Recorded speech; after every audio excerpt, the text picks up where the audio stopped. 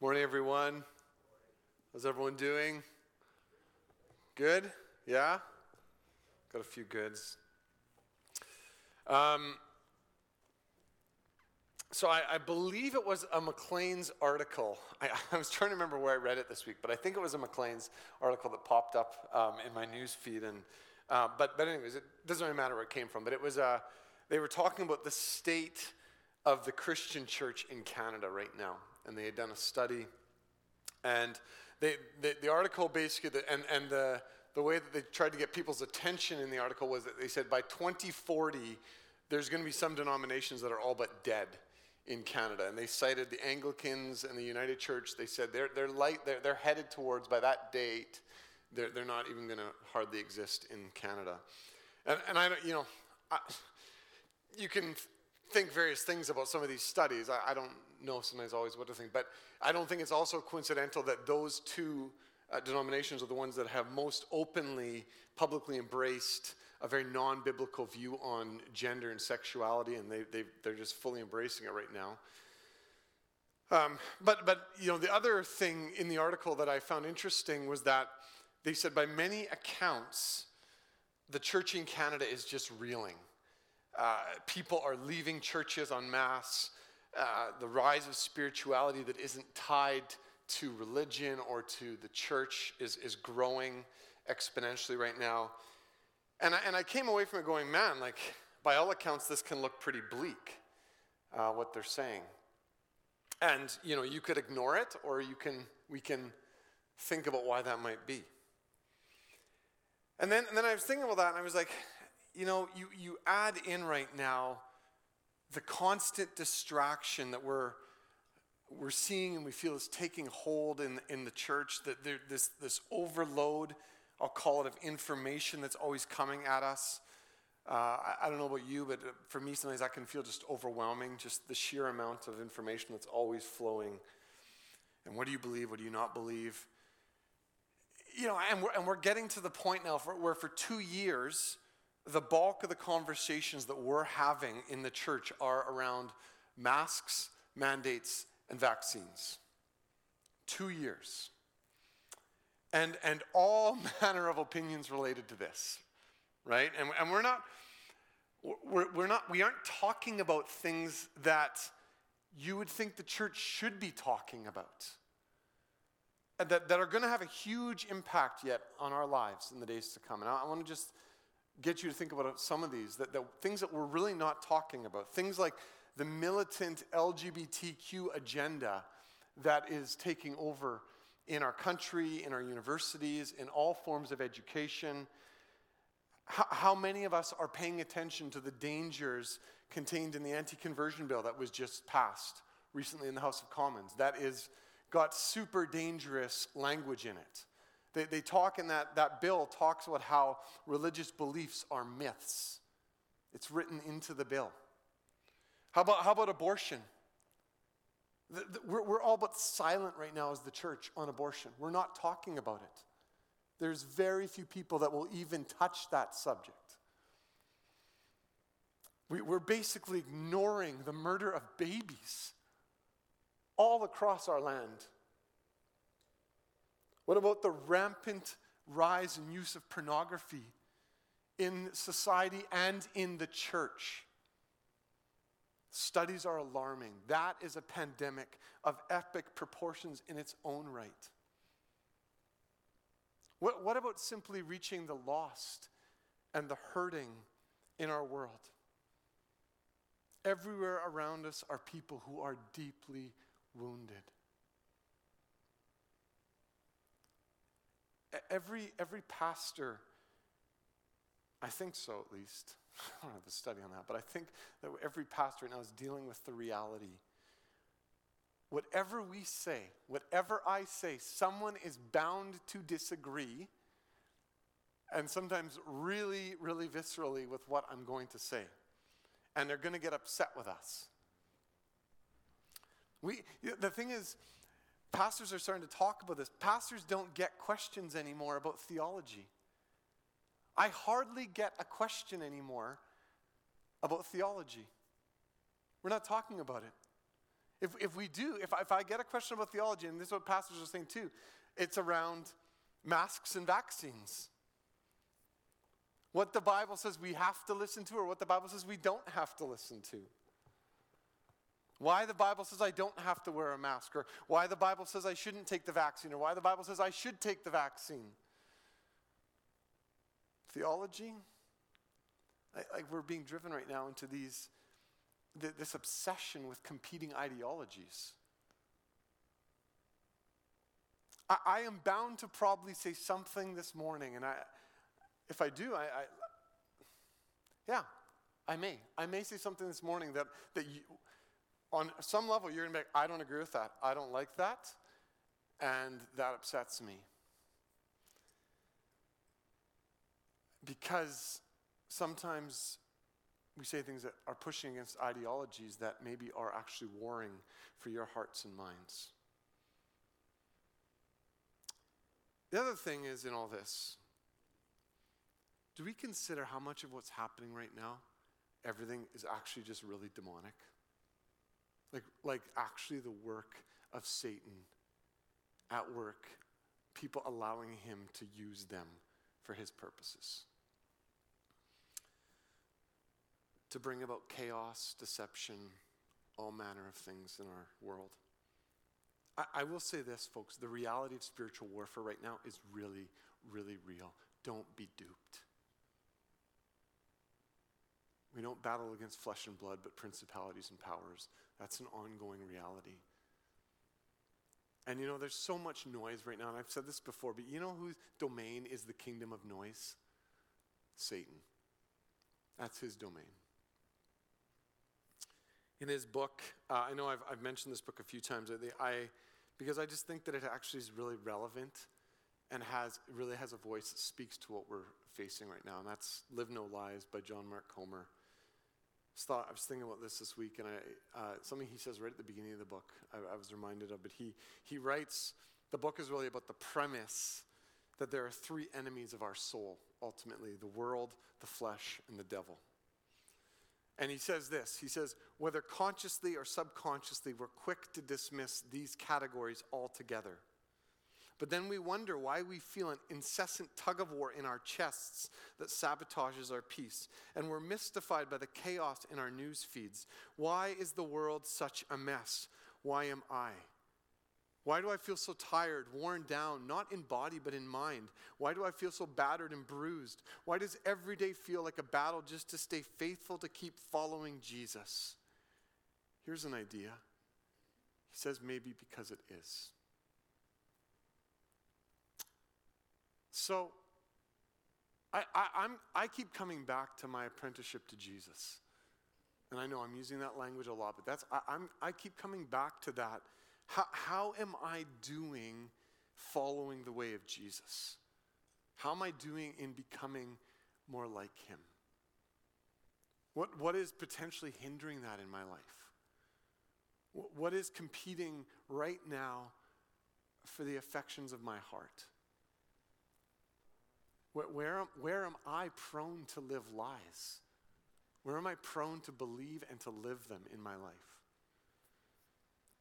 And alongside that, thinking kind of this, how do I live out of Romans 8? Like Romans 8 is just one of those chapters you can live, like I want to live by the Spirit, not by the flesh, right? And I want to look in all things. I believe that God is working for my good. Do you believe that he's working for your good in all things, regardless of circumstances? To what? To make you, to conform you into the image of Jesus. Like to make you more like his son. Scripture tells us, really, it's simple. It begins and it ends with Jesus. That's it is going to begin and end with Jesus. And when my passions and my desires are being led by other things, that's the warning sign. Paul, danger is ahead. Danger is at your doorstep if you're being led by other things. And it does. It feels like so much is swirling right now. Like week in and week out, it's just like a deluge of like stuff swirling. So, in the midst of this, I've been reading through the book of Acts to start this year. That's what my Bible plan has been taking me through. It's kind of interesting. Acts and Genesis. It's an interesting pairing this month. So I've been reading through Acts.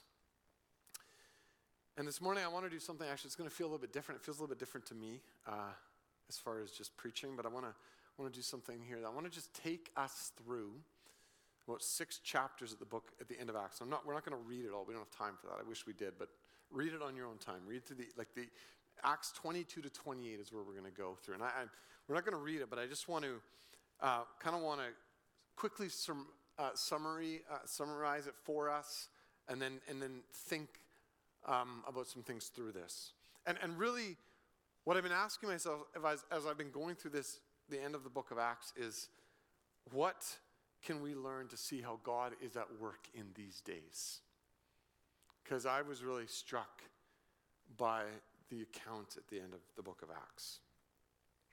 So, quick overview, and feel free, as we go through this, whatever version you have, flip through it. I'm just gonna very quickly give you a brief flyover of it.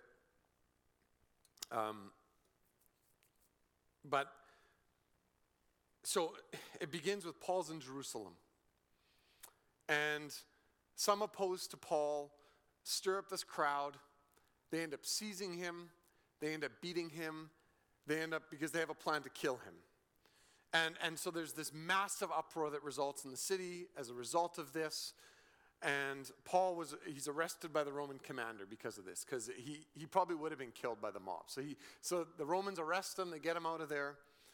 And he's taken into the barracks and he's flogged, it says. So that's real fun, right? Then he's taken before the Jewish leaders. And it says that the dispute became violent, and so Paul's arrested again. I think the Romans are like, what are we going to do with this? And so Paul's arrested again.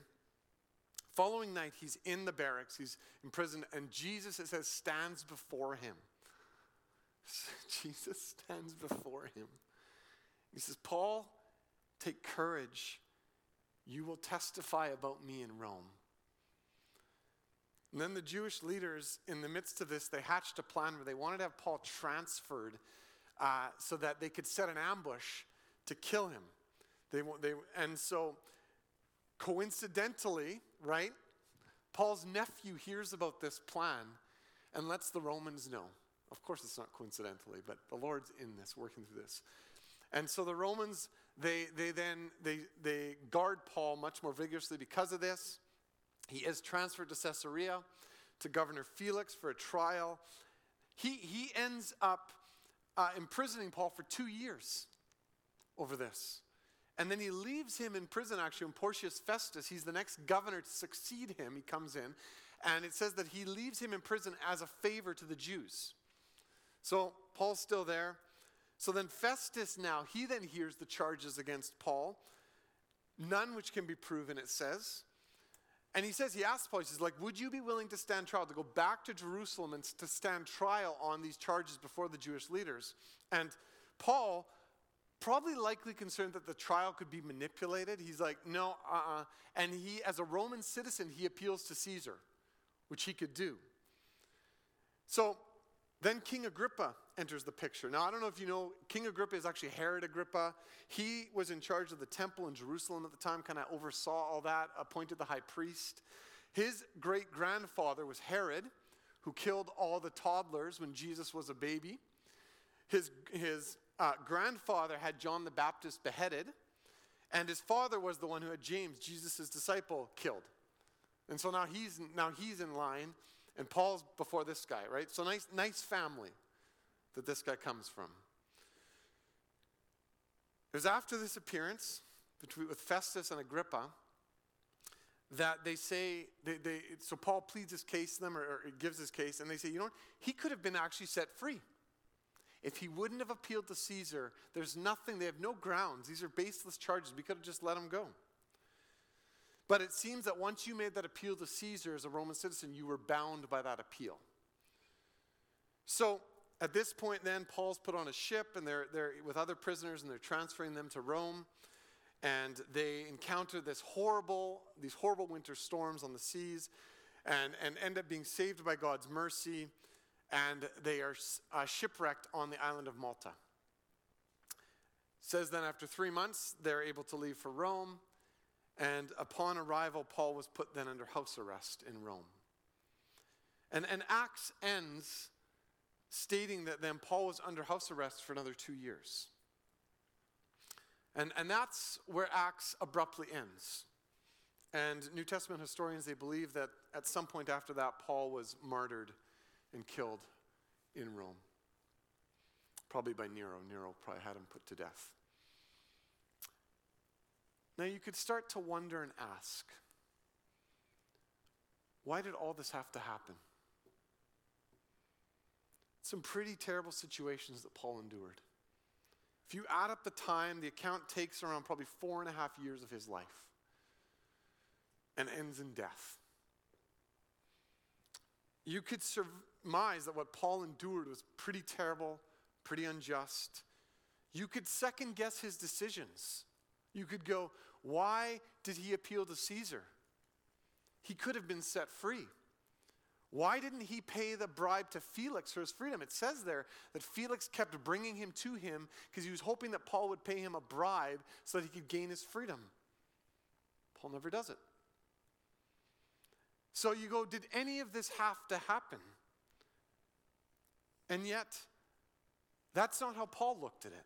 That's not how he responded to what he was experiencing. Paul knew what Jesus had spoken to him. He knew that God was in control.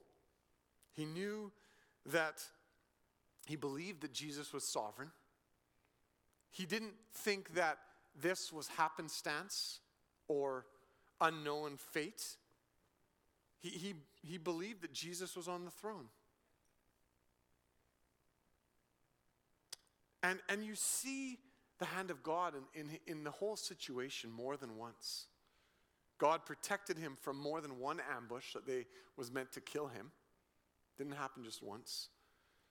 He was miraculously, God kept the sink from shipping, the ship from sinking so that they could be rescued on the island of Malta. And he was saved from death. On Malta, he was bitten by a snake that the people are like, oh, he's going to die now. And he didn't. And in the midst of this awe, this is what struck me as I was reading through this account, that we see that Paul's constant choice was to see the good, to see the opportunity to live and to speak for Jesus. So I want to quickly highlight here 3 opportunities that we see how Paul took in this account. I want to make a note too before we go into this. How you see the book of Acts here is actually really important, right? Do you see the book of Acts as simply a historical document that we read, or is Acts given to us by God to be instructional for your life and how you live and how you follow the way of Jesus? That we're not just reading history, that this is the divine word of God that actually says this is how we live. And that will really determine how you read and how you respond to this. So first thing we see is that everything that Paul went through, it brought the opportunity to share the gospel. Again and again, Paul boldly shared of Jesus' resurrection and of following him. Acts 24:25. I'm just going to quickly kind of give you a bunch of examples here. Paul talked with Felix there. It says about righteousness, self-control, and the judgment to come. Acts 25, Festus mentions that Paul spoke to him of Jesus being alive. Acts 26, Paul tells King Agrippa and everyone listening that he prays that they all become like him. He says, except for my chains, and that you would all follow Jesus. Acts 27, Paul spoke to everyone on the ship of how the God to whom he belonged and to whom he served. Acts 28, upon coming to Rome, he gathered the Jewish leaders and tried to persuade them about Jesus. It's the first thing he does. Acts ends by noting that for 2 years, Paul proclaimed the kingdom of God and taught about the Lord Jesus Christ.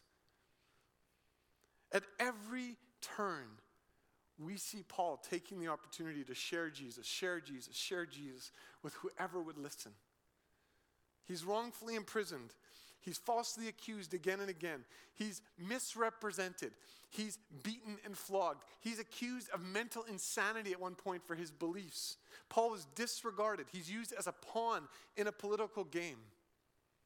And yet, throughout every single one of those ordeals, Paul continues to see the opportunities to share the good news of Jesus. Second thing we see is it brought the opportunity to model faith amidst fear. Paul warned the officials on that ship. He says, we shouldn't be sailing through this. This is not going to end well. And they didn't listen to him. They kept going on. And they caught, when you read it there in Acts 27, like it's a pretty crazy storm they went through. They threw the cargo overboard. They lowered the anchor to try and stop being dragged along. That didn't help. They somehow, it says they passed ropes underneath the ship to basically keep the ship holding together. Like the storm, it said, raged to the point, it says there, we think Luke is writing this, right? Where he says, we finally gave up all hope of being saved. They even went without food for 14 days. They were rationing the food they had. I mean, it was desperate measures. Like, I think it's fair to say that fear was a full go on that ship. Like, they thought life was over. And Paul sees it as an opportunity to model faith in God in the midst of all. He tells them, he says, I had a dream. He says, an angel stood before me and promised me that he would reach Rome to stand trial and that all those with him would be saved. And then he says to them, keep your courage. Paul even leads those who were following Jesus with him on the ship. He leads them in communion. It's a beautiful picture. And then God miraculously brings them to safety to the island of Malta. And on Malta then we see another way that God brought opportunity. He brought the opportunity to minister God's love on that island. So they wind up on the island of Malta, right? In fact, the soldiers on the ship, they wanted to kill all the prisoners because they said they figured they would escape. And so then Paul had the commander stop them from doing this. And so then they get onto the island of Malta, like on pieces of the ship. They're shipwrecked. And there's around a fire, and a viper jumps out of the fire and bites Paul, right? And the people go, oh, well, this is a sure sign that he's a murderer.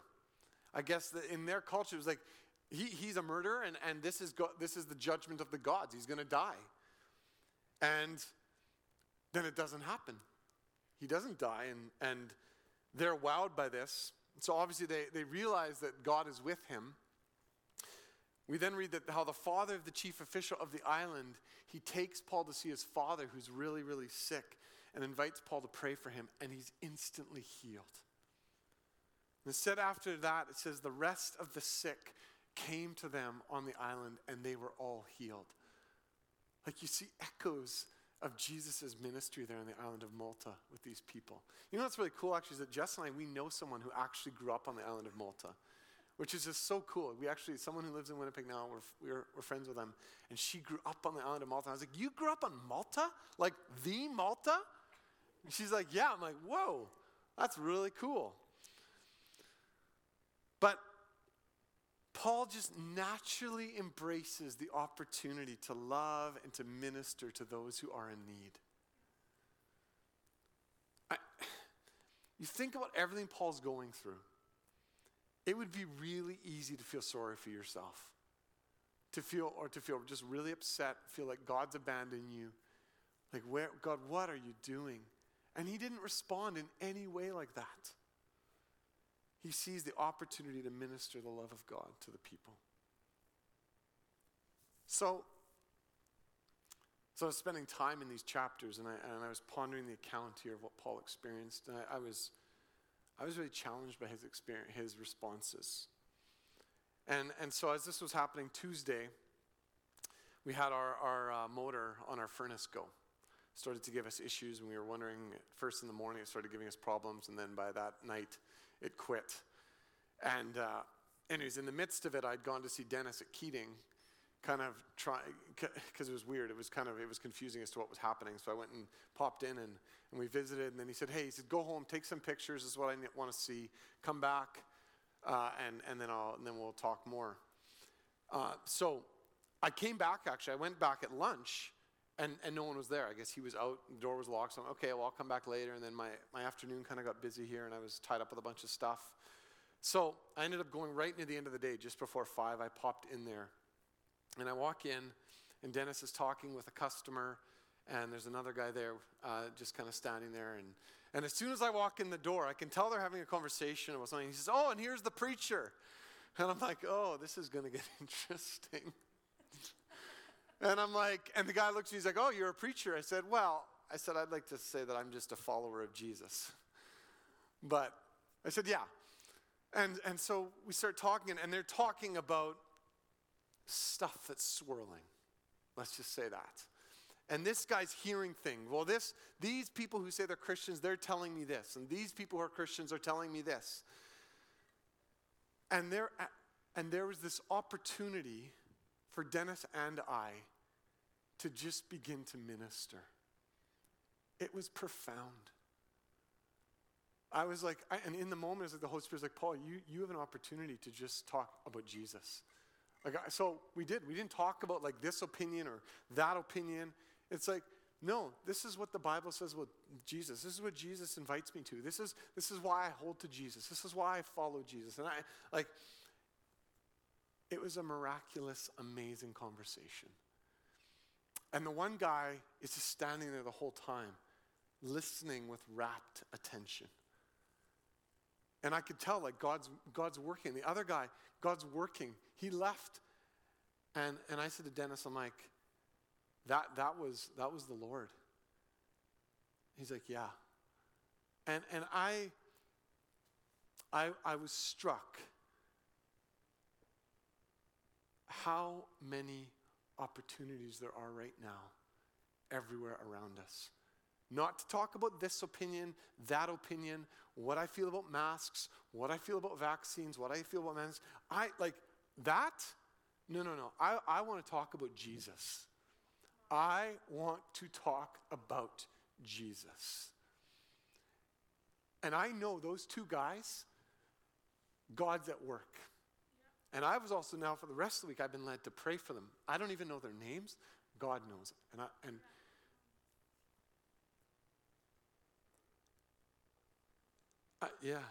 I was struck that these are days of opportunity. You know, those guys, like throughout the conversation, they're hearing all sorts of stuff, right? Like people quoting this Bible verse to tell them that they must do this. People quoting this Bible verse to tell him he must do this. That's what he's telling us. And I'm like, whoa. That's not Jesus. I don't know what that is. So, you know, in the midst of it, right, it's how does a preacher respond? And you just tell them about Jesus. And you try to be real about what he's done in your life. I simply ended up by saying, I said, all I know right now is for the last 2 years, they've been brutal at times. And I said, I am holding to Jesus because he's the one who offers me peace. He's the one who offers me joy. And it's real. And it's not based on circumstances. And, you know, it's interesting, right? Because all this was happening as this freedom convoy was passing by. And Jess had an appointment actually in the city at the end of that, after work that day. And so she was late getting home. And it was just a really full day for us. And I didn't even know that this freedom convoy was happening. I'm not on social media that much lately, so I didn't even know what was happening. I heard about it after.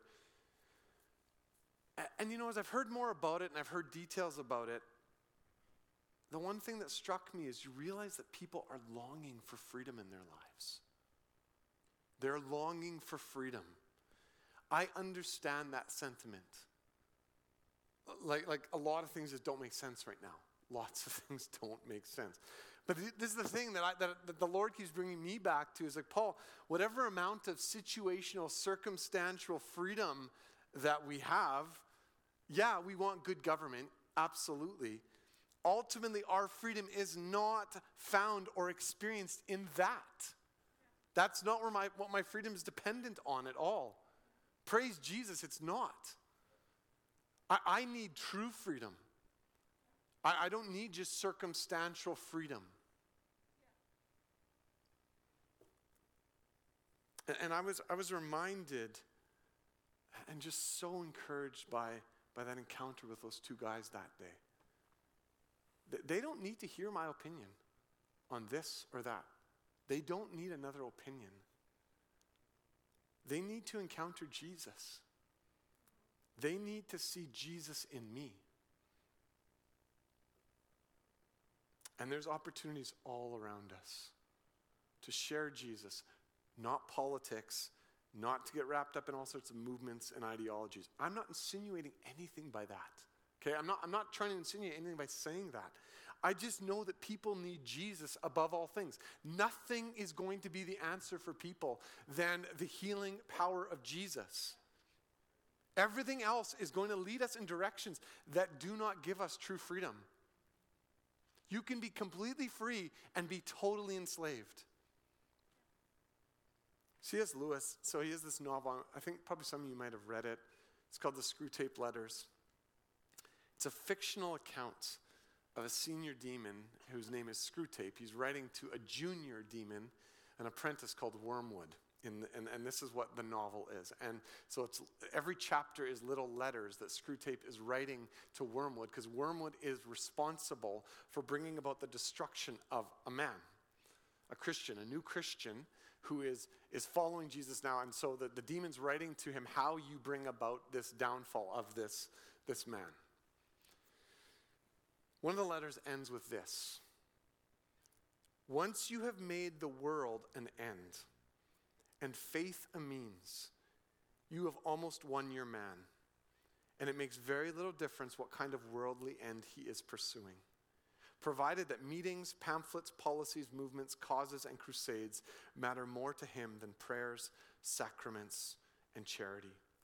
He is ours, and the more religious on those terms, the more securely ours.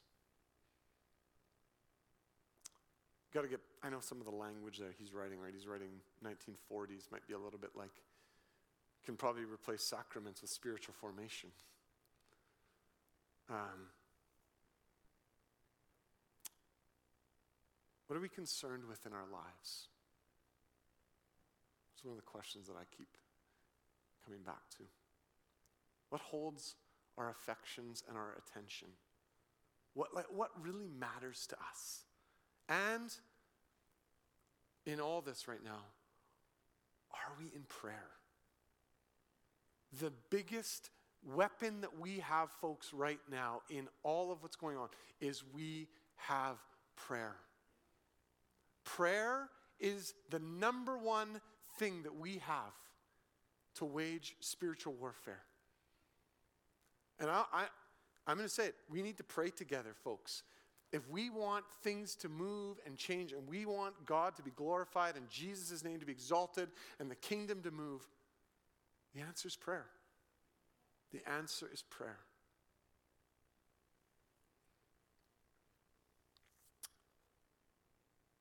What struck me about these chapters in Acts is how Paul responded so differently in the midst of struggles and uncertainty. Like, so different. He was focused on God's work. He wasn't focused on his circumstances and what's happening in situations to him. His heart was for the gospel, to minister, and to never waver in his faith to Jesus. So this is where I want to shift this to kind of conclude this morning. And that is, what do we know to be true? Amidst all the stuff right now, all the noise, what do we know to be true as followers of Jesus? First, simple, Jesus is Lord. We know that Jesus is Lord, right? Matthew 17:5, Father says, "This is my Son whom I love, with whom I am well pleased. Listen to him," he says. And then Acts 2:36, we read this part of our Thursday small group where we talked about how Peter says, "God has made this Jesus whom you crucified both Lord and Messiah." Secondly, what do we know? True life is found in Jesus. So we know Jesus is Lord. We know that true life is found in Jesus. John 20:31. But these are written so that you may believe that Jesus is the Messiah, the Son of God, and that by believing you may have life in his name. What do we also know to be true? We are called to speak of the hope that we have. 1 Peter 3:15, but in your hearts revere Christ as Lord. Always be prepared to give an answer to everyone who asks you to give the reason for the hope that you have, but do this with gentleness and respect. Kind of goes alongside Proverbs 15:1, right? A gentle answer turns away wrath, but a harsh word stirs up anger. Fourth thing that we know to be true, our lives are to model the way of Jesus. So we know Jesus is Lord. We know that true life is found in Jesus. We are called to speak of the hope that we have, and our lives are to model the way of Jesus. Philippians 2:3-5. Do nothing out of selfish ambition or vain conceit. Rather, in humility, value others above yourselves, not looking to your own interests, but each of you to the interests of the others. In your relationship with one another, have the same mindset as Christ Jesus. And then Philippians goes on and talks about how Jesus modeled that. So those are the things, would you agree that those are the things that we know to be true? Jesus is Lord. True life is found in him. We are called to give an answer to the hope that we have. And our lives are to model the way of Jesus. So then that takes me to, why are we here? What is our mission? What is your mission in these days? Do you realize that you have a mission? We do. Our mission is really simple too. It's to love God, it's to love people, to follow the way of Jesus, and invite and encourage other people to follow the way of Jesus with us. Would you agree? Love God, love people, right? Follow the way of Jesus, and as we're doing that, saying, I want to invite and encourage other people. Hey, let's follow the way of Jesus together. That's the mission.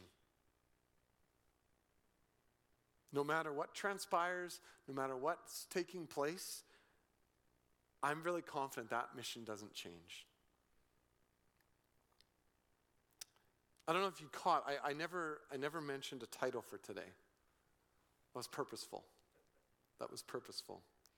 I wanted to wait till the end. It was during the time of his house arrest in Rome that we believe Paul wrote several of his letters to the church in those 2 years. Philippians being one of them. Immersing oneself in the events that led to Paul being in Rome, it sort of adds a depth of perspective to those letters. When you kind of start to imagine and start to realize what Paul was experiencing and what he had experienced, and then he's writing that to the churches. So I want to invite you, turn to Philippians 1. I'm not going to have it on the screen. If you can either follow along or you can listen. But this is something that Paul wrote after all of this. Starting at verse 12.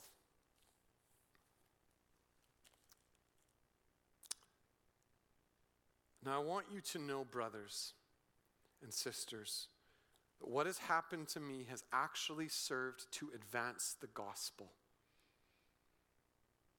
As a result, it has become clear throughout the whole palace guard and to everyone else that I am in chains for Christ. And because of my chains, most of the brothers and sisters have become confident in the Lord and dare all the more to proclaim the gospel without fear.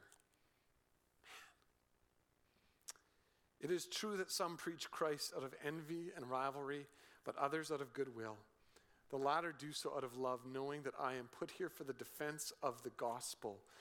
The former preach Christ out of selfish ambition and not sincerely, supposing that they can stir up trouble for me while I am in chains. But what does it matter? The important thing is that in every way, whether from false motives or true, Christ is preached, and because of this I rejoice.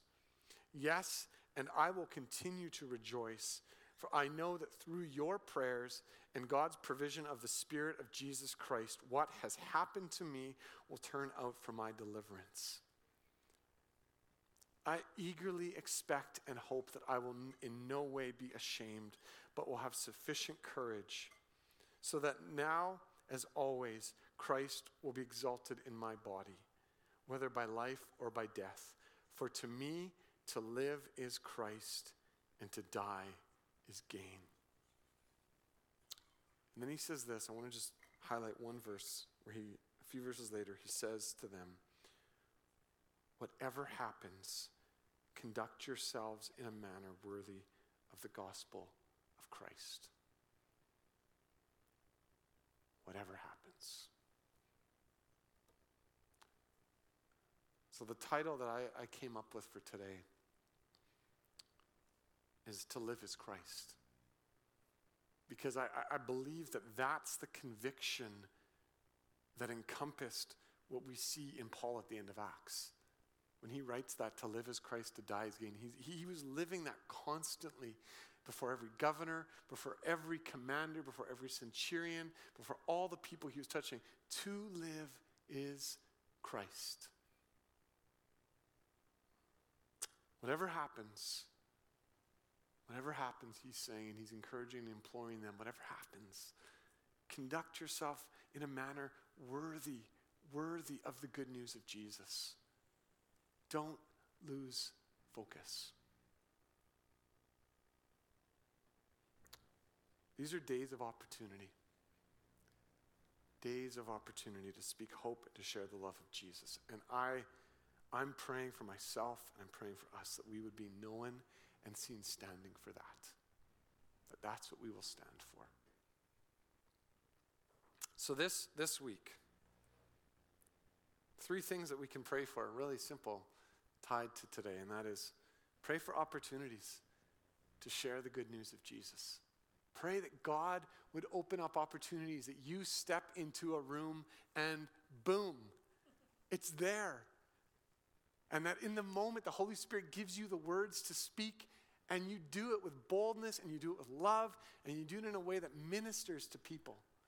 Secondly, pray for opportunities to model faith over fear. That I am in Christ. That Christ is over all things. That I believe that it begins and ends with Christ. And I want to be a model of Jesus. And then thirdly, pray for opportunities to minister God's love to others. That you would have opportunities where you can just, out of the love that we have so extravagantly received from the Father, that we will pour it out and will minister to others. When he calls you to pray, you'll pray. When he calls you to speak love and encouragement and hope, you'll do that. It's the call, folks. Why don't we pray?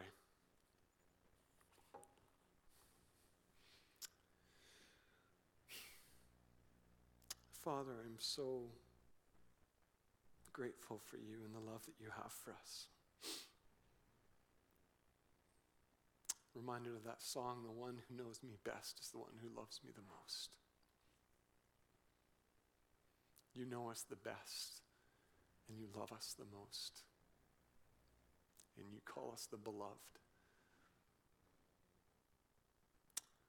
We are the beloved. Father, we receive your love this morning, and I pray that you would pour your love into us extravagantly so that we can simply be conduits of that love and that grace and that mercy to others. Jesus, let it be so in these days. Holy Spirit, would you awaken us with fire and passion and desire for the things of Jesus and the things that glorify the Father. In Jesus' name.